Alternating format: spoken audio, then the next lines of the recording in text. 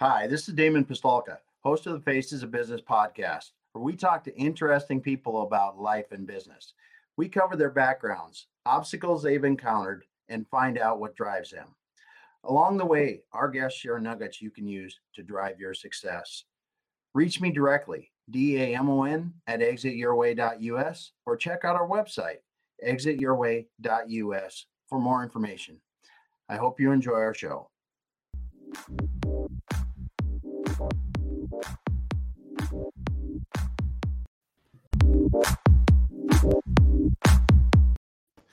All right, everyone. Welcome once again to the Faces of Business. I'm your host, Damon Pistolka, and with me today, I've got Ken Novak. Ken, how you doing today, man?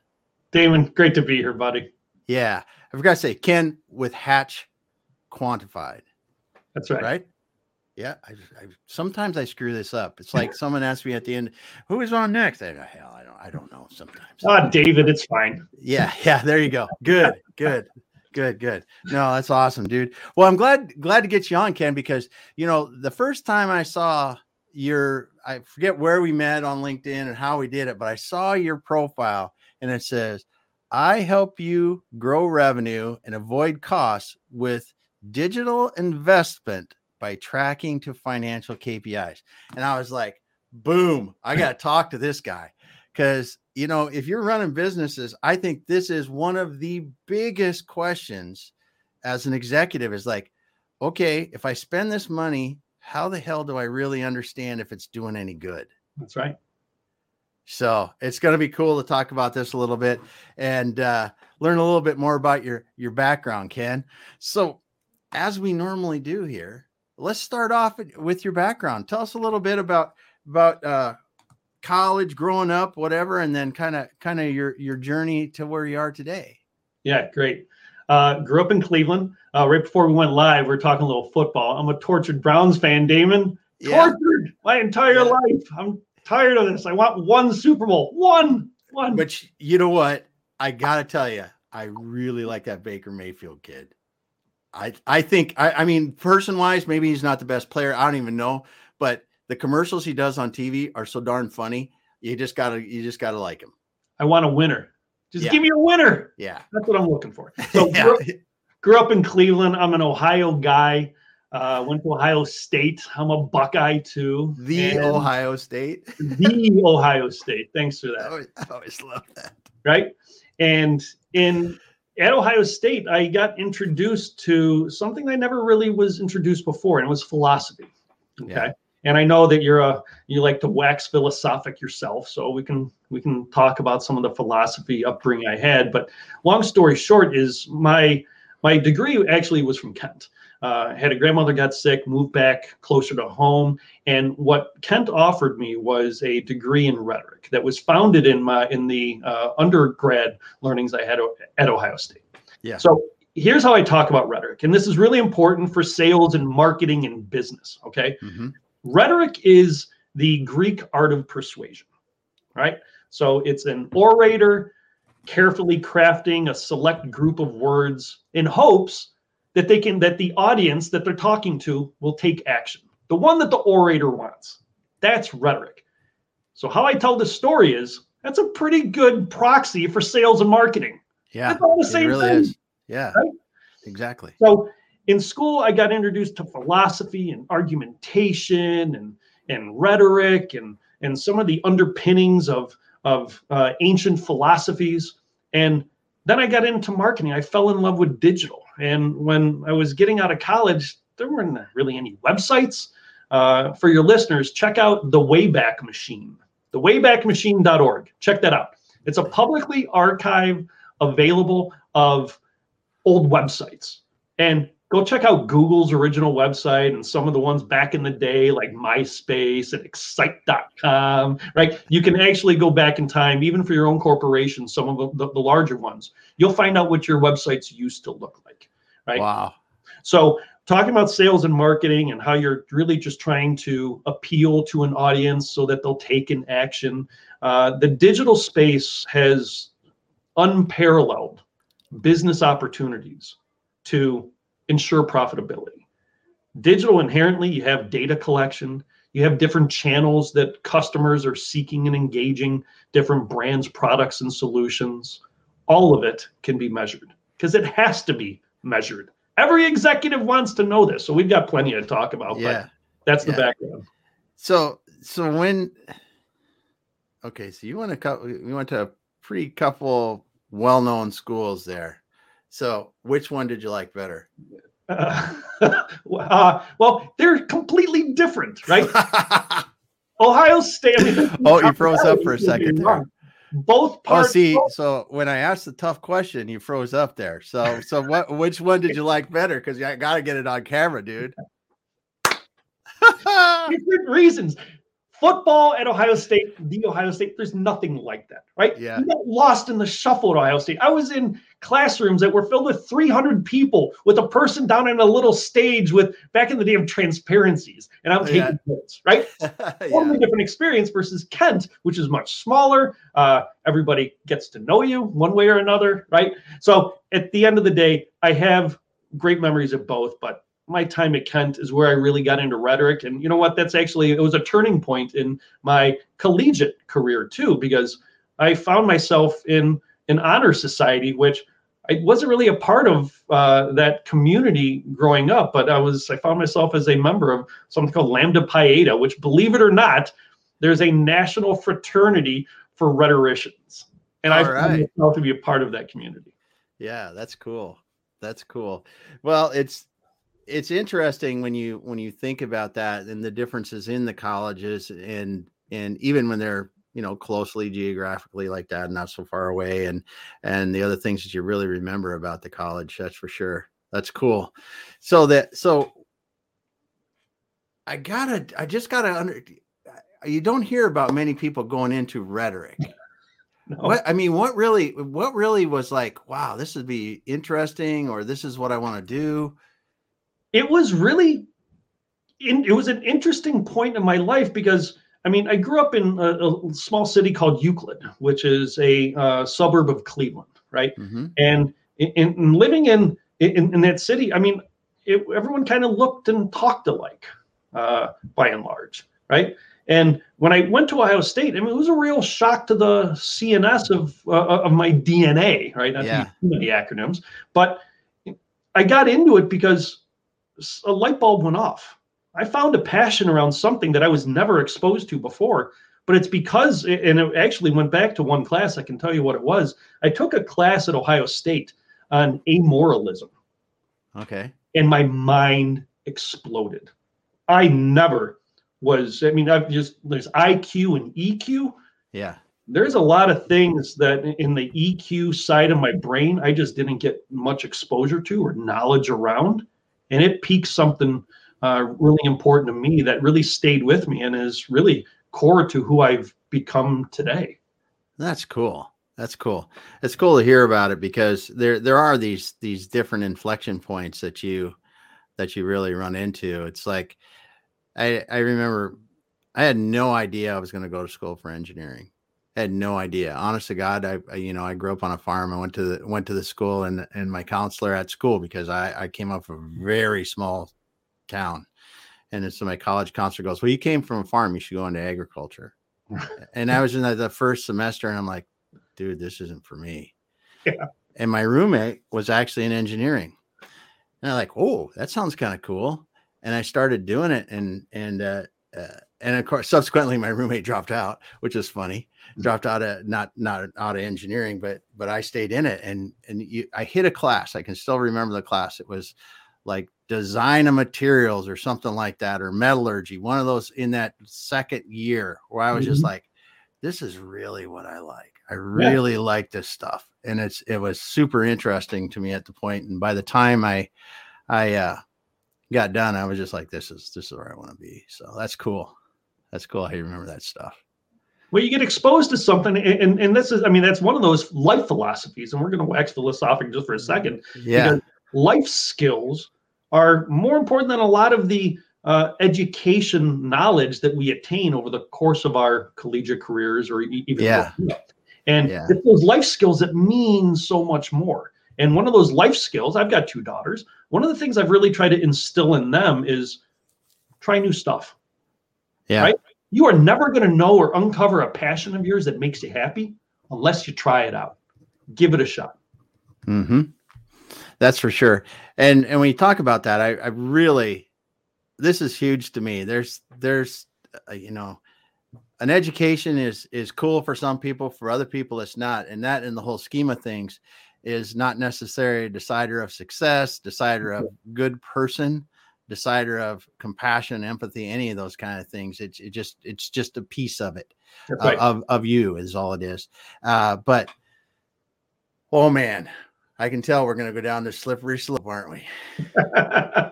We'll get there in a little bit. So you started out your career in rhetoric. We talked about that some at college, got out with that. And then you started with some digital agency work. So you were moved out and doing some marketing. So what really did you learn from working in the agencies that you liked, didn't like, those different kind of things? Yeah. So the front half of my career, I mean, the way that I tell my career story is the front half of my career, I was global digital strategy guy working inside of agencies. My career actually started at the advertising agency that founded Monster.com.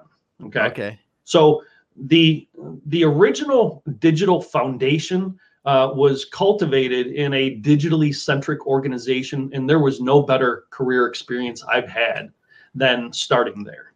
And I got a really deep understanding and training in employment communications, HR, talent acquisition, candidate experience.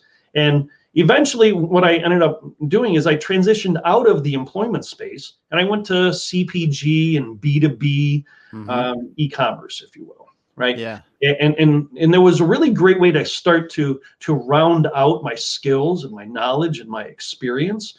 And it was a different set of problems for a different set of organizations with a different set of people and a different set of technologies. And so the front half of my career was all consulting. Yeah. And then I hit a point in my career development where it was really unfulfilling to me, to be quite honest, Damon. But it had nothing to do with the agencies I was working for, but the process. The process was unfulfilling because sometimes you're working a couple years developing what you know is bang on strategy for a client, right? Yeah.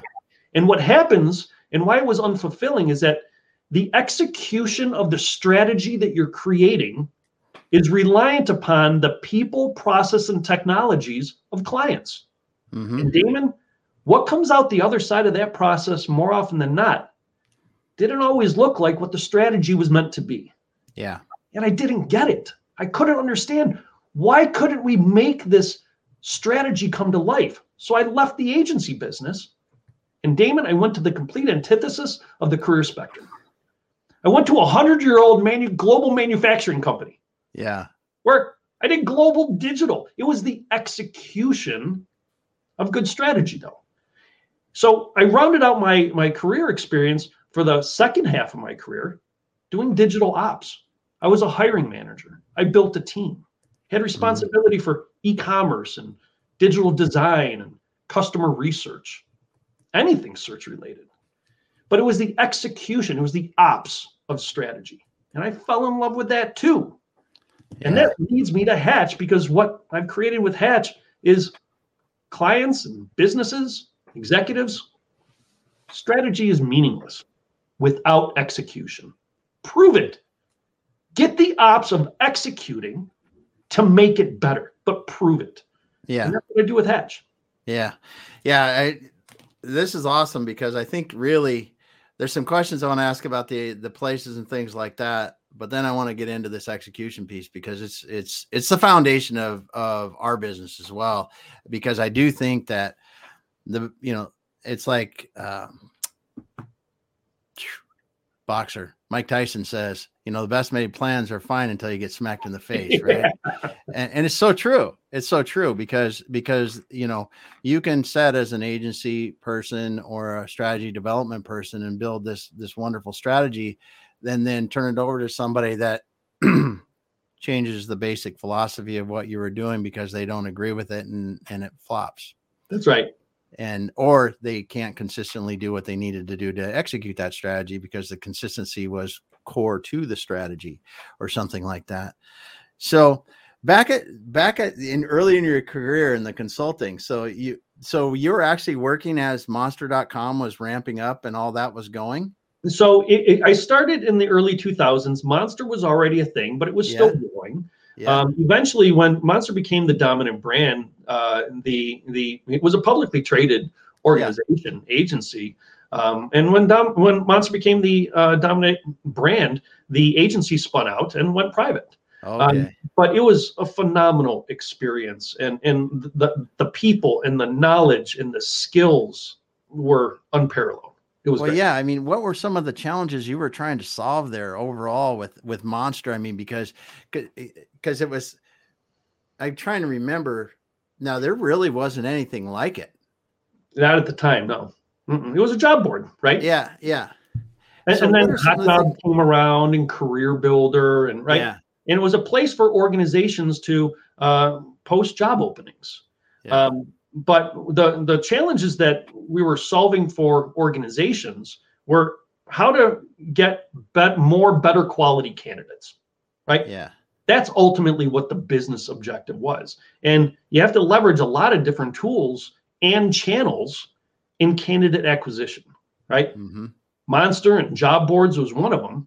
But what about your website, right? What about your career website? And and this is the interesting thing too, Damon, is the stuff that I was talking about back in the early parts of my career, Damon, a lot of it hasn't changed. Yeah.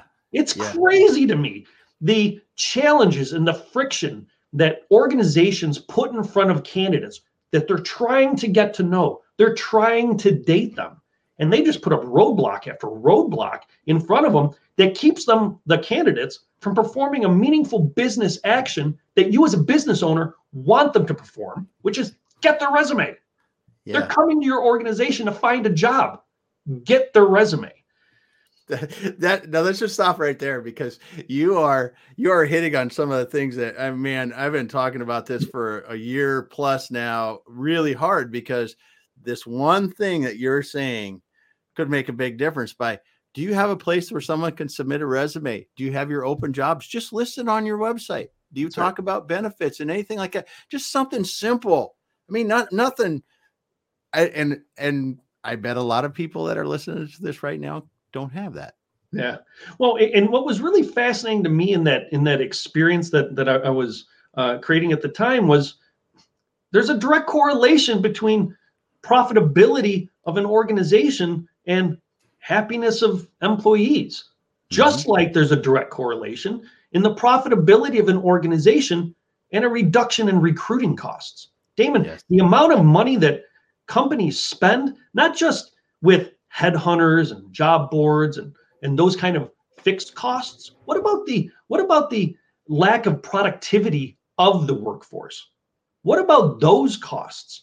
Because the longer that you have lower talent or open roles sitting open longer, the organization is not as profitable and productive as what it needs to be.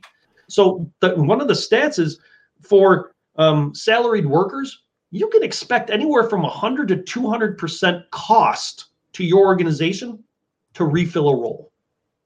1 to 200%. That's the cost to you. Now, when you're looking at a workforce that is turning over at scale these days, that hurts your bottom line. Yeah, significant. And the costs, not just this 100 to 200%, but the costs are not just in dollars lost productivity, not things not getting completed anymore. The costs are to hire those people now. You have to have specialists that know how to market just to find people anymore. It's just so much different than it ever was before to find good candidates. That's right. That's crazy.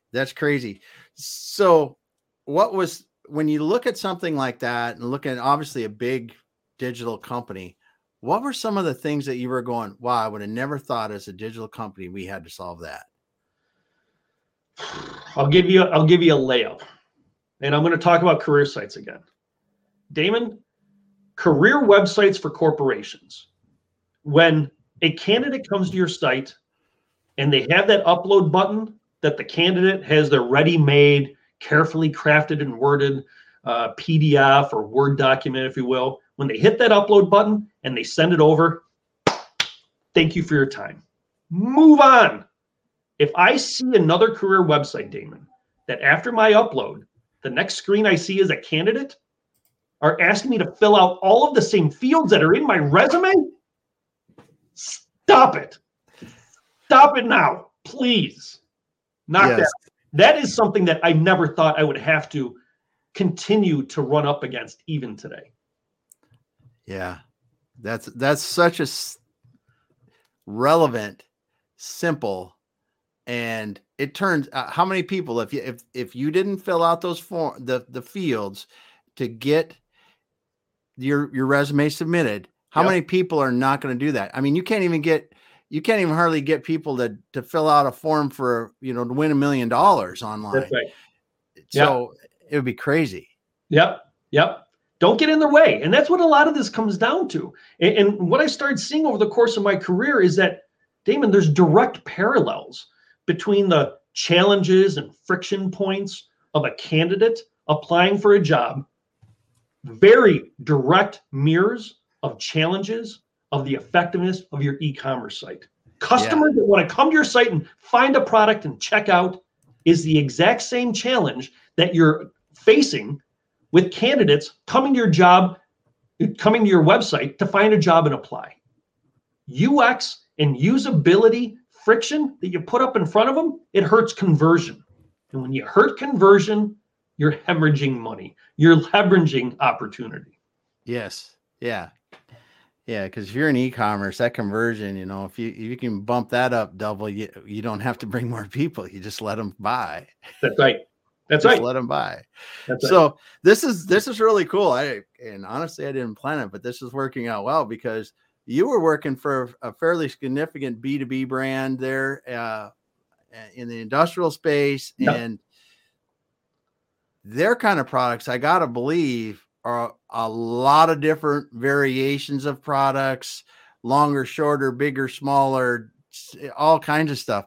Now, people that don't know much about e-commerce, when you're trying to sell that stuff online, just take bolts, for example. A 1/4-inch bolt comes in how many different thread pitches and that's right, finishes and lengths. How the heck do you present those kind of things easily for people to find what they want?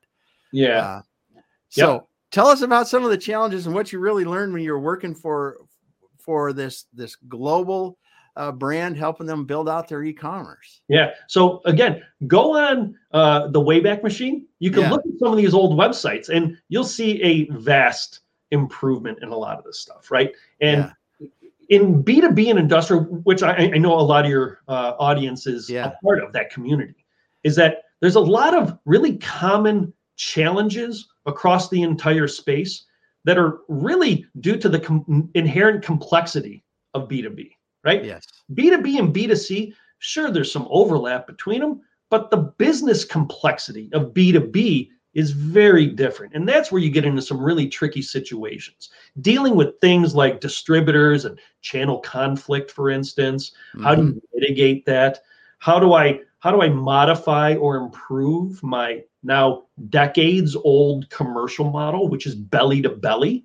And now I'm introducing a brand new channel where customers are looking to find product. What does that mean to my commercial model? And one of the things that I try to educate organizations on is it's not a conflict. It isn't a conflict of your commercial model. It's an extension. It's a complement of your commercial model. It just happens to be engaging customers in a channel that they prefer. You got to be there. Exactly. And I just want to take a second here. Kenneth, thanks so much for stopping by. Kenneth's a listener often. Good guy. And Michelle Gunn out of Houston. Thanks so much, Michelle, for stopping by. Yep. We're going to talk a little college, a little football, a little bit of marketing. Michelle's very, very knowledgeable when it comes to selling and sales. That's for sure. So this is something that I've talked, and I need to if you haven't been introduced to Chris Harrington, I need to introduce you to Chris Harrington because Chris and I are good buddies. Yeah, now. the Gen Alpha, because you're just talking, you're speaking my language, because when I get on, it's like, oh yeah, because all these things, run through, because you're right. And this is where my whole premise for a lot of this, it looks like guys that got hair like me, or gals that got hair that's a little more my color, we look at it and we go, hey, we used to do business like this, face to face. We're doing business, right? Yeah. People that are buying the kind of products you're talking about, B2B products, are in their 30s and 40s. Come on, let's be real. For the vast majority of people, they buy from Amazon. They buy e-commerce all day long for their personal needs. They buy their cars on Amazon. Not everybody, of course, but a vast majority. They're used to that convenience. Now, do they reach out if they need technical help or something? Yes, you have to be able to do that. But when you can sell e-commerce and provide the belly to belly support, like you said, or sales where that's appropriate or is desired by the customer, you have a much more robust model. That's right. It works because it's like you said, you're selling it the way you're letting the customers buy the way they want to buy. That's right. That's right. And at the end of the day, that's what all this comes down to. And that's what I've created with Hatch, is looking backwards over both halves of that career that I just mentioned. Yeah. I've got a different way to do this. And ultimately, there's a buzzword that everyone likes to talk about: digital transformation. Everybody uses it, but nobody really knows what it means, right? So what it really means, it's not e-commerce. It's not, and here's what I say. Digital transformation is not about technology. It's about people, the people and the humans of your business. So the approach I take now is simply forget about the technology for a minute.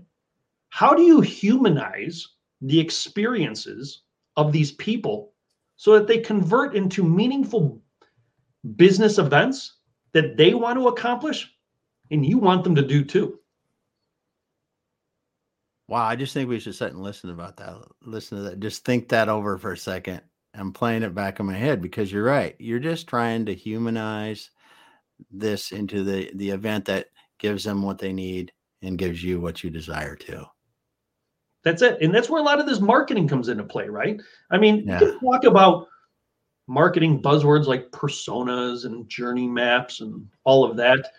But at the end of the day, the one of the main premises of marketing is simply know your audience. I'm going to go back to that rhetoric conversation we had, right? Know your audience. Well, you're going to have multiple audiences, and in the industrial space, let's peel the onion back a couple layers, right?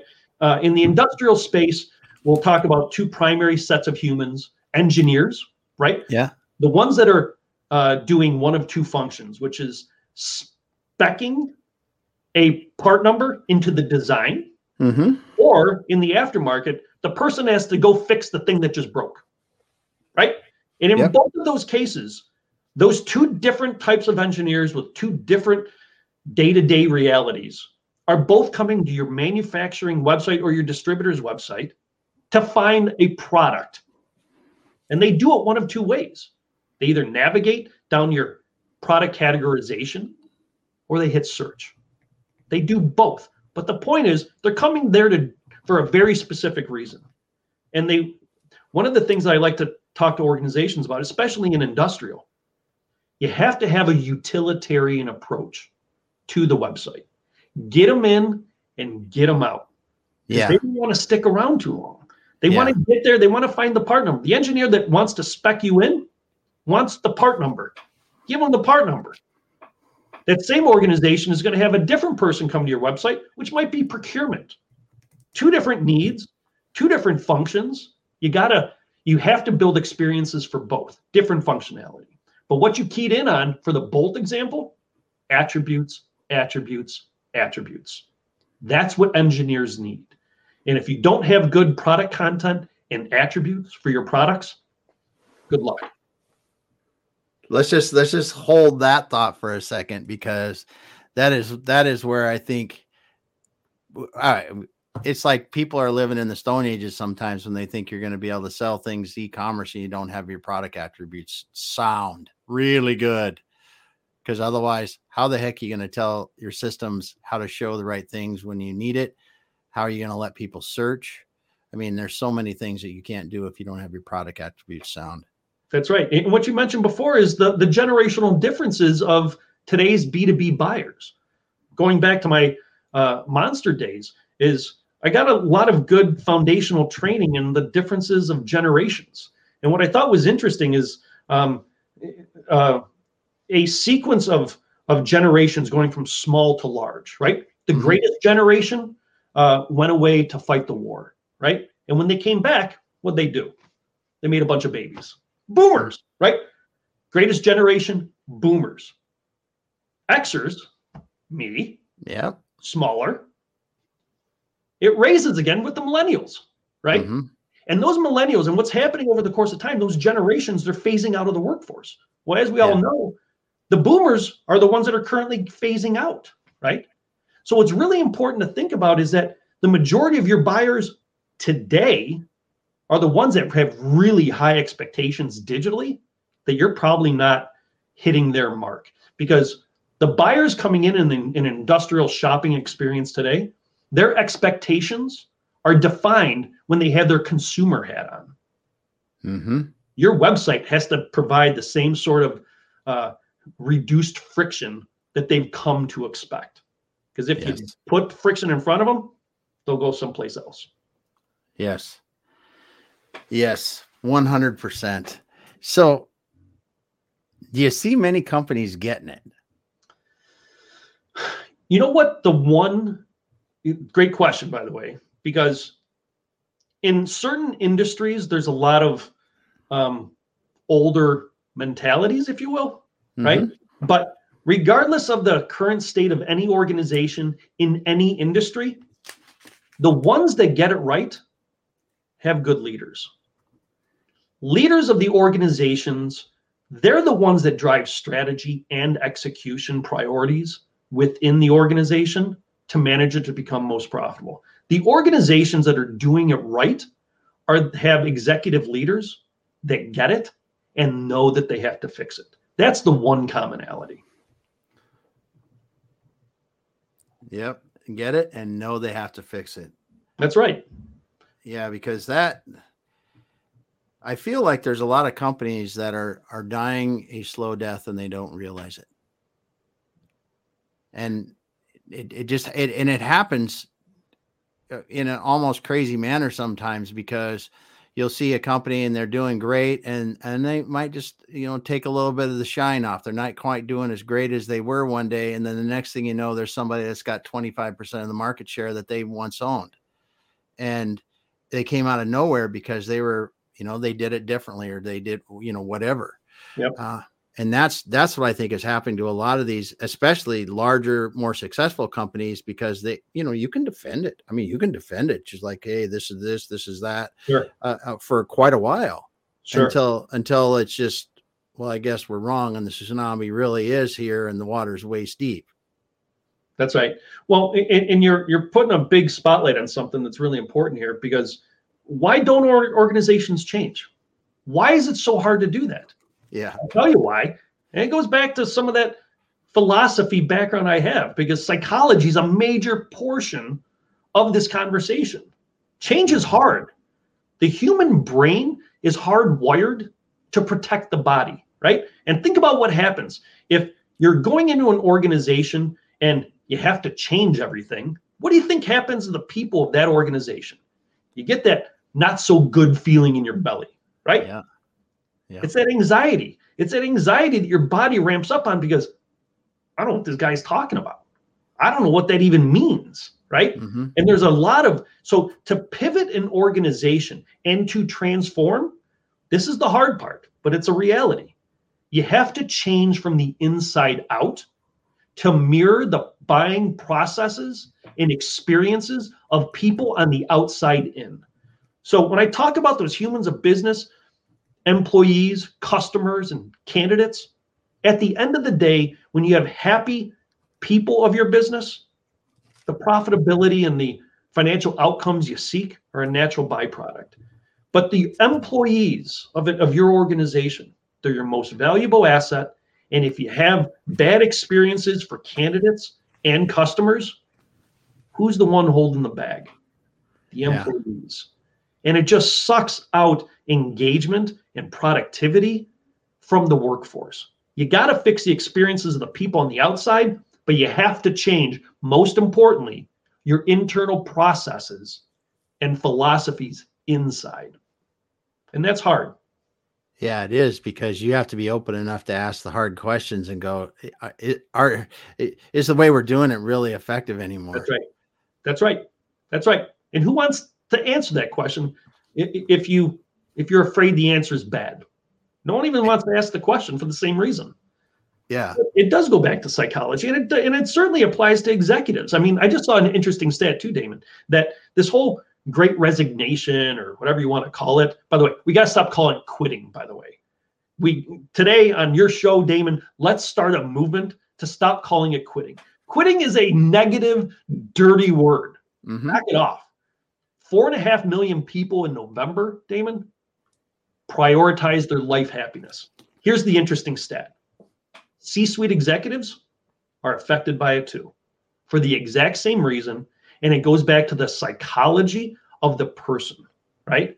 And I believe it was since May of 2021, the number of quits or C-suite executives that have prioritized their life happiness has more than doubled since May. It affects them too. Yeah. Wow. I did not realize that, but it affects everyone. Sure it does. It does. And it's not. Yeah. I got to think about that a little bit, because it's staggering, really, when you think about what's happening now, and on the other side of it, what we can do to prevent a lot of the people adjusting their lifestyle differently. That's right. As leaders. That's right. And I'm going to be doing a webinar with ERE tomorrow, actually. And part of it is going to be talking to organizations about how to win in this current labor market, because this is crazy. I mean, this is nuts. 2/3 of all employees are looking for a new job. Yeah.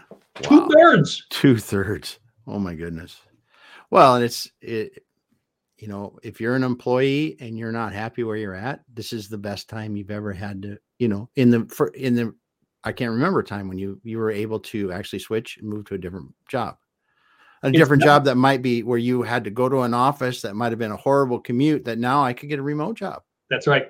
That's right. And that within itself, Damon, is the biggest shift in all of this, is that the power that used to be with the employers, most importantly, the employers that were in a half-hour drive of people that lived in that locale, it's off the table, right? There is nothing. You're in Seattle, right? Yes. Yeah. Here I am sitting in Cleveland. There is no shortage of opportunities for digital people in the Seattle market. And there's no reason why that a lot of these forward-leaning organizations that have put in place employee programs that are important to them, to give them that flexibility between work and life, and working digitally remote elsewhere, they're recruiting people across the country. So a lot of these people that are leaving organizations, the biggest change here is that the power sits with talent for the first time in history. Talent has the power. And it's largely because I'm not relegated to the employers that are within a half-hour drive. I can go work anywhere. Now, I think you are 100% right. And I get excited about this, because in the areas where the talent pool of people that can work digitally is limited, this has opened the world.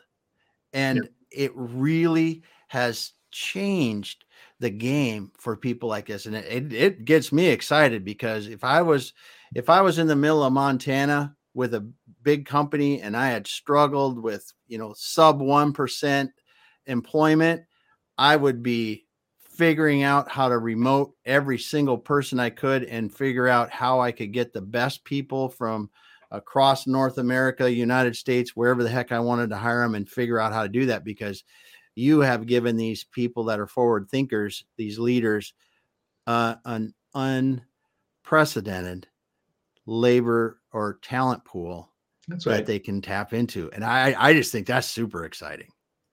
I couldn't agree more. There's so many good benefits that are coming out of this. In fact, the state of New York just passed a new law that job postings have to state the salary. Okay. That level of transparency is only because of this shift in the power that is now happening with employees and talent. Mm-hmm. Great. Now we're going to get some of the more perplexing challenges in the employment space, like salary equity, D&I, right? These are all things that are incredibly important to culture and employees. And it's really put a lot of downward pressure on organizations to change how they operate, change what is the culture of the organization, along with all of those longstanding processes that are inefficient and are making a lot of people unhappy. Yeah. That's something. Well, we were going to talk about, we're still going to talk about, we're going to about digital strategies and connect them to financial KPIs. But I really enjoy the fact that we're talking about people, because at the end of the day, these digital strategies aren't going to do you any good without having the right people to execute them. That's right. The people leaving, 2/3 of the people looking for jobs. And then, as I said, too, the talent pool opening up, globally for businesses. I think you really have to look at that, because as you move into these different strategies and you do decide that you're going to change and you're going to do the things that you need to do, you've committed to doing that. It does take the right people. Mm-hmm. And that's going to be one of your first challenges if you're in a turnover situation where you don't have the people to do it. We've seen a lot of that in some of these manufacturers, and which, frankly, most companies that really weren't adopting good leadership. I've had some that zero turnover almost. Good companies have embraced whatever. They've always been treating their people well. And then on the other hand, we've had some with quite a bit of turnover. But you got to start there. Otherwise, you can't execute any of your strategies. That's right. It all comes down to execution. And that's all we should really be caring about. Because going back to those consulting days, everybody pitches strategy. Every agency has their version of a concentric circle, right? Or a fishbone chart, right? Yeah. It's all the same stuff. All it is a sequence of events of how we're going to work together. Yes. There is no difference between them. But at the end of the day, clients should really just care about the results. Mm-hmm. So how have you kind of turned this on its side here a little bit, or on its face, or on its behind? With Hatch? You've changed the way that you do this with clients a little bit, and it really does focus in on the execution and the results. Yeah. So I lead with execution, and the way that I talk to clients about it is pay me for the ops. You get the strategy for free, and this is a big difference because again, the strategy isn't terribly valuable, not without execution. Certainly not to a business owner. So if you think about the agency concentric circles or the fishbone chart that they have, right? I use that chronology of events between consulting agency and client, 4Ds, and there's a lot of different versions out there. Mm-hmm. But again, I'm going to talk generically. Discovery, design, develop, deploy, right? Sequence of events. Here's what unites the challenge of the consulting world. Discovery gets shortchanged. Discovery gets shortchanged because clients, I'm not going to pay you to learn my business. You have to earn my business. And agencies on the other side are saying, well, I'm not going to go sit Ken and the brand strategist and the creative director inside of a client for 3 months. Go learn their business. Fingers crossed, we're going to win some business on the way out. That ain't happening either. Right? Yeah. So I was on the front lines of this friction, natural born friction in the consulting agency with the client. And what happens is discovery gets shortchanged for those reasons. So what I did with Hatch is something different, because discovery is critical. It's critical because if you don't have good discovery, guess what happens? In that design portion of any program or initiative, it's iteration after iteration after iteration after iteration. Why? Because you're just learning stuff out you should have known before you started. So what I've tried to do with Hatch is simply pull the plug on that friction, right? Give away the strategy, but most importantly, have a model that is cost averse, because every business owner doesn't want to spend money anyways. Lean into that. Put together ways that you can help them start to turn the battleship. And then if they want to execute it internally, great. If you need help, let me know. Yeah. Yeah. And that's good, because I think that you're right in the strategy is important. There's no doubt about it. But if it's not deployed or executed in the right fashion, you do just end up redoing. That's right. And nobody wants that. And executives get tired of it. We've been working on this for how many years? Employees are burned out because they're all frustrated. And oh, by the way, who suffers the most? Customers and candidates. Yeah. You can't get out of your own way. So part of the ways that we have to start thinking about this differently is everything has to be measured. Executives love numbers and KPIs. Yeah. Yep. Came up with a methodology and a process that looks at digital KPIs, operational KPIs, but most importantly, how they tie together to equal financial KPIs. Because EBITDA and margin and revenue, these are all things that executives follow every day. And let's use this is a great example. Let's talk about an industrial B2B manufacturer, right? The executive teams look at those financial metrics to determine the financial health of the organization. But guess what else they follow? They follow things like inventory turn and scrap rate. Why? Because those are guideposts for the quarter end numbers and how they're going to look, right? And what I do with Hatch is we have operational and digital KPIs that executives need to be monitoring with just as much attention, because there's just as much correlation to the profitability and the financial health of the organization. But they aren't looking in the right places. Yeah. So your digital KPIs you're talking about are just as important as scrap and downtime and other things like that they're looking at. Yeah. And this is something that's really at the core of work we do with financial too, because I think a lot of companies look at I know a lot of the companies, as you said, they'll look at these guideposts, but they really don't have to just look at guideposts too. They can look at, like you're saying, the digital KPIs. These are all important guideposts.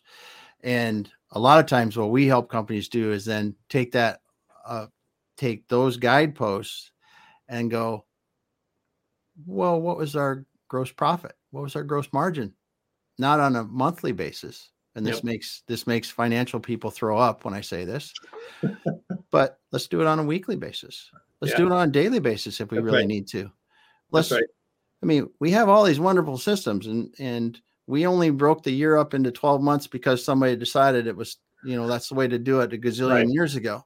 But I know that if I have, just like with digital, if somebody is managing a massive pay-per-click campaign or something where you're spending money, it can go like this. Or if I'm making something like I'm champion and I'm making spark plugs or something like that, I'm going to make 5 million spark plugs today.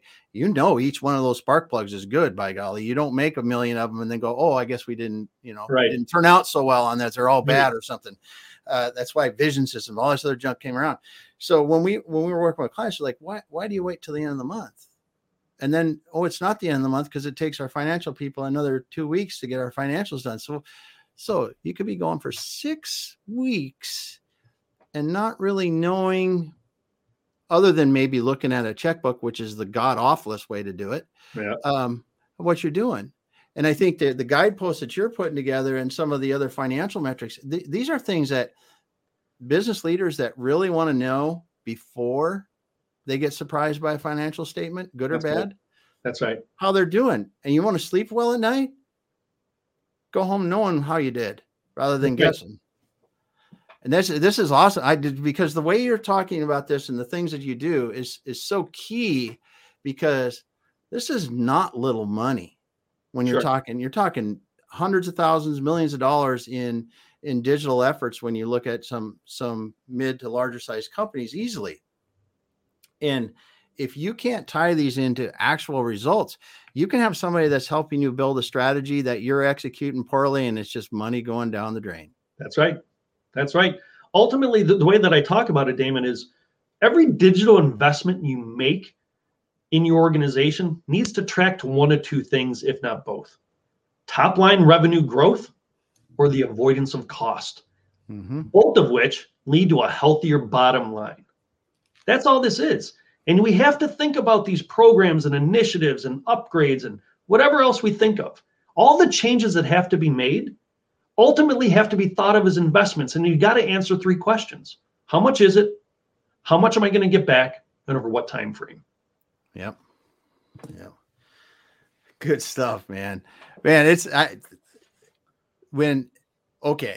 So awesome talking about the digital strategies and financial KPIs, and incredible. If people want to talk to you, Ken, they'd reach out to you on LinkedIn. You're in the comments, and you'll be on that, and you'll be in the blog posts and stuff. We're getting near time, but I got to talk about stoicism with you just for a second. Love it. So a post that I put up, I didn't even think about it the other day, and you commented on it, but let's just start in on that about it. What's your, because you're a rhetoric and philosophy guy. I just want to hear your thoughts around it. Because before we got on, you talked about embrace the suck. Yep. And I really think that this is something that our leaders of today and people in general can really get benefit from. There we go. So yeah, you just made this post recently, and it was from a Navy, and I haven't read the book, by the way, yet. I looked at the summary, if you will. I did a little light reading coming in today. But what was interesting is that even the foreword and the summary of what the book is really ties back to a core tenet of Stoicism, which ultimately comes down to acknowledging the things you can and can't control. Yeah. And any time you spend on those things is time wasted. But most importantly, those obstacles that you're faced with in business and in life, they're opportunities. And you need to choose to view them as opportunities, because there's ways that you can grow. Yeah. They're growth opportunities. There's a great book for you, by the way, Ryan Holiday, who's a Stoic buff, if you will. And the book is called The Obstacle is the Way. Oh, yes. I read it. Yeah. Great. Yep. Yeah. Awesome book. Awesome book. Because you're right. I mean, we can sit here in these kind of challenges, because we're all going to have them. I don't care. And this is a thing that a lot of people, they'll look at successful people. They'll look at, whoever. They could look at Tom Brady. They could look at yesterday, Patrick Mahomes. They could talk about any people that are sports, fame, anywhere you want. And you go, oh man, it's so great. It goes so great to them. But they don't see all the challenges that they overcame to get there. The sheer tenacity, crying in your losses, thinking you're not going to get there anymore. The tenacity it takes and the effort to get that good at something. So a lot, and again, this goes back to so much in psychology, right? Is that the human brain, as it's hardwired to protect the body, has a natural resistance to anything unpleasant.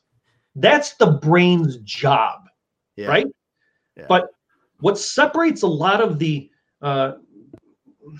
Tom Brady being a great example, the amount of hours and to your point, the successes and failures behind the scenes that nobody sees. So many people in life see someone like Tom Brady and want the results, but aren't willing to put in the time and effort to get there. Yeah. Right. And that's where a lot of that, you've got to have you got to have a strong stomach to get through adversity, right? Mm-hmm. You have to, but it starts with your mindset, and it's not the event that happened. It's what happened, how you choose to live after that event, because it's history. Yeah. Right. And that's a lot of the ways that the Stoic philosophers viewed things. Is they didn't determine success based on whether or not they won an audience or an argument over. The way that Stoics view success is whether or not they made best use of what they had at that time where they were. And it's a constant reminder to focus on those things, because if you're looking at things that are outside your control, you're wasting your time. Yes. Apply that in business too. Yes. Awesome. It's incredible, dude. And what a way to finish it up. It's so good to talk about this, because I think that's one thing we can all look at is choose. We're all going to get dealt a poop sandwich once in a while. It's how we choose to deal with it. It's just the way it is. That's right. Everybody's going to have challenges. And when you look at it and, are you going to get up? Are you going to keep moving? Are you going to do what you think is right? Or are you just going to sit there and say, I'm done? And it's a choice. I got to thank you, Damon, because this is the first webinar where I got to repeat the phrase poop sandwich. So I appreciate that. Yeah. Well, I've been known. It's off the bucket list for me. Yeah, there you go. There you go. Well, I'm cleaning up my language, so I didn't go with my alternatives and I'm doing it. But you know what, Ken? Thanks so much for being here today. We were talking about digital strategies and how you're connecting them to financial KPIs.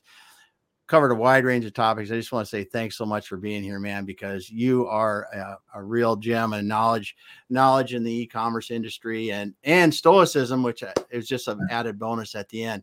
Thanks so much for being here today, man. David, I can't thank you enough for playing host. I really enjoyed this. Thank you. All right. Well, if anyone wants to reach out to Ken, go ahead and look him up. Ken Novak on LinkedIn. You can look at hatchquantified.com as well and find him there. And you can also look in the show notes. He's in there. You can connect with him there. So thanks everyone for being here today on the Faces of Business. We'll be back again